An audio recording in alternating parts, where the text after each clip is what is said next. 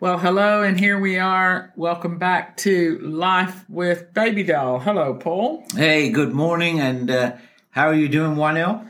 Yeah, doing good. Looking forward to what we're going to be talking about today, talking about how we can go after our destiny, one of our favorite topics, isn't it? Yep, destiny and into the future. Yeah, so we just kind of wanted to give you some tips and just some insight for those of you who may be struggling or feeling like, how do I get to that place or that destiny where I feel like that I'm supposed to be?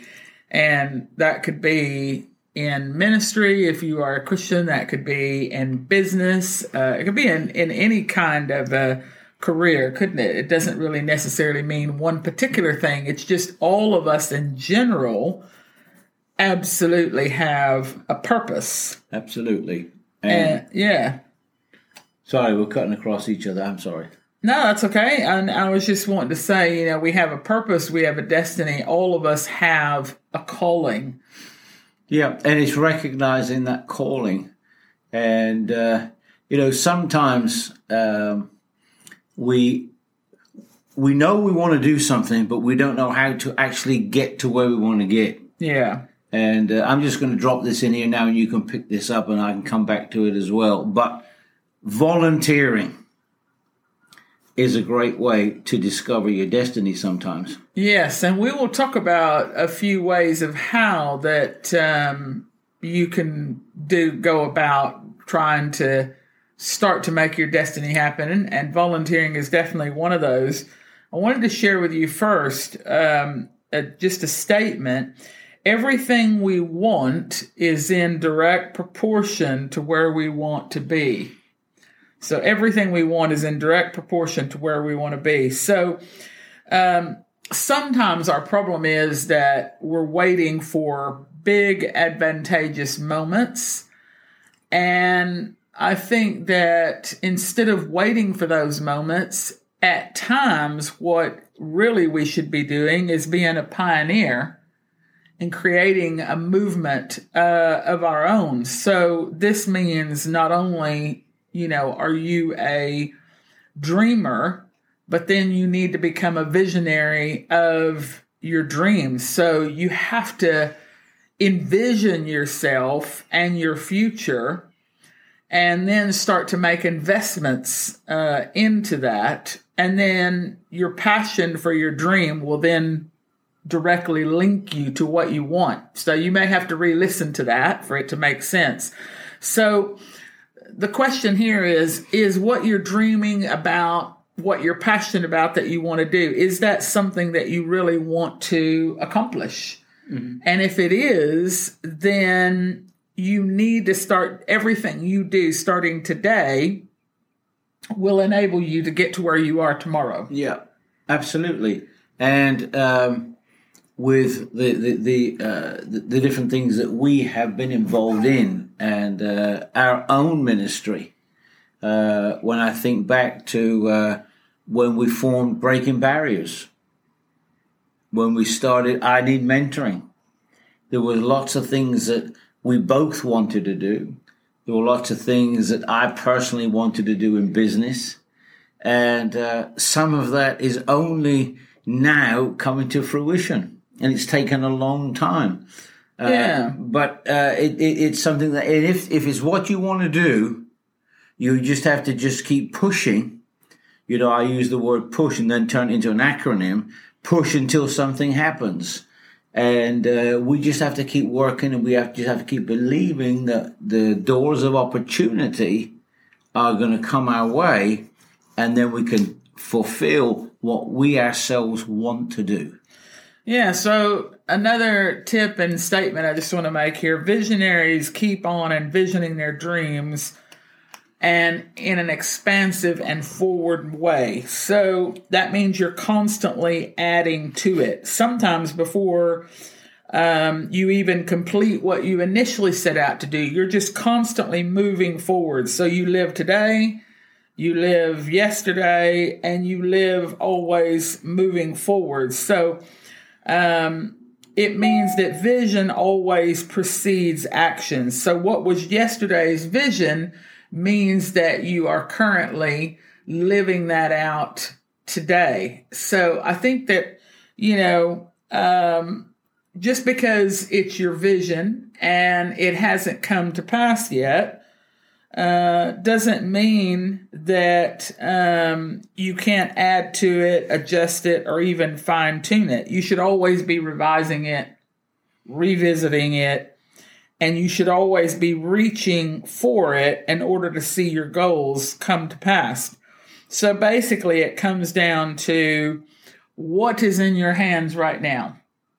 Because whatever you have in your hands right now, you have to use as a catalyst to propel you forward. So it just means that, you constantly got to allow yourself to be thinking, what can I do right now, right this very minute? And you use your gifts to make that happen. So before I go on to make a couple more statements, I just want to encourage you, because then we're going to, Paul, you can be thinking of maybe some practical ways. I know you already mentioned volunteering, and we'll bring that up.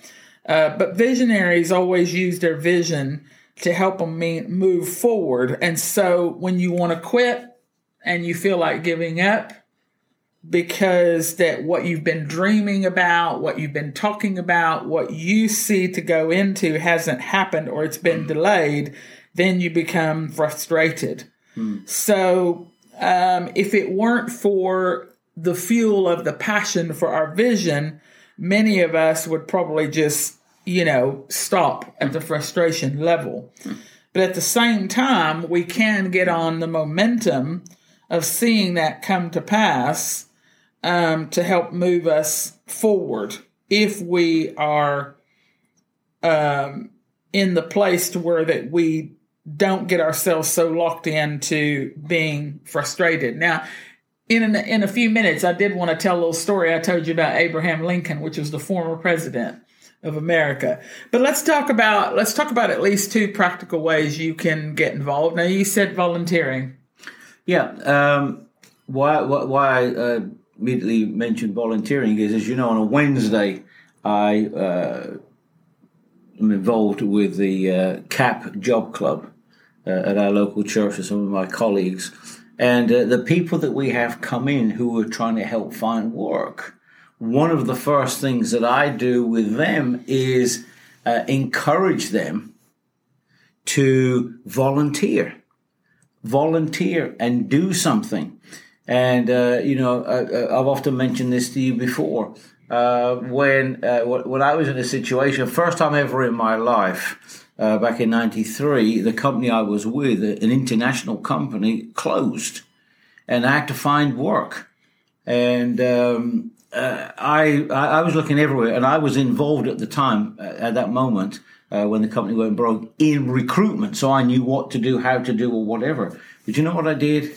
Whilst I was looking, I applied for a lot of jobs. I didn't let it get myself down, but what I did was I volunteered. And I volunteered in all sorts of areas. Yes, a lot of it was within the Christian realms, but what came out of it was just going fast forward. Next thing I know, I'm the European director for a major ministry in the world, and suddenly my whole life changed again. And I believe a lot of that was because I didn't just sit back and say, well, I'm just going to see what happens. I put myself out there, and people say, hey, can you come and help us? Can you come and help us? Can you come and help us? And I was recognized as someone that knew what he was doing and how to do what I had to do. And there we go. Had this great opportunity. You know what I see there happening is that second thing that we were going to talk about is divine connection. So it moves from your volunteering in the realm or area where you would obviously like to be involved. So there's always a key to that of find the places where you can just rock up and help that are where your passion is. And then what happens is that leads to divine connections. It leads to people recognizing you. You start to build relationships. And then the next thing you know, like you say, before you know it, you've been catapulted into something that you're thinking, wow, this is what I wanted to do.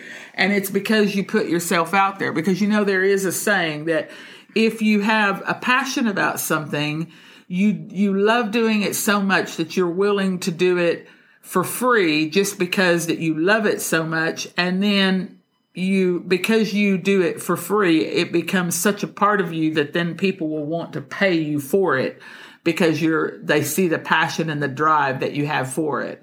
Now, I just want to quickly give you this example, and this was for, those of us, obviously, I'm from America. Well, I was raised in South America, but was born in America, in Texas. One of our nation's greatest leaders in America was Abraham Lincoln. Lots of people love talking about him, and he was a true testimony to getting in the game.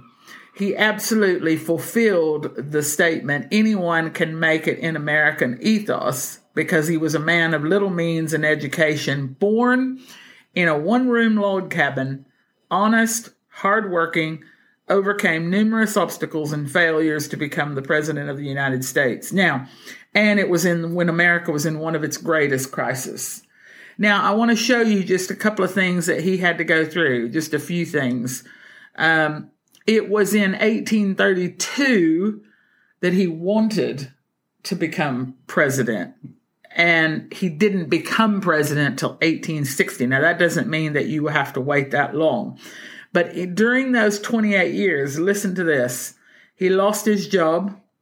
He was defeated in our state legislature.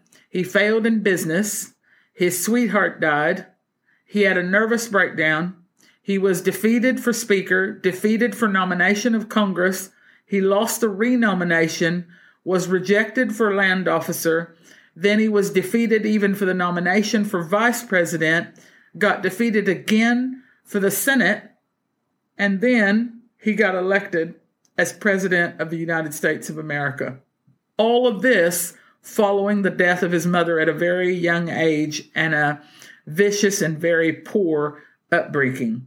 So he was faced with defeat. He could have given up many times.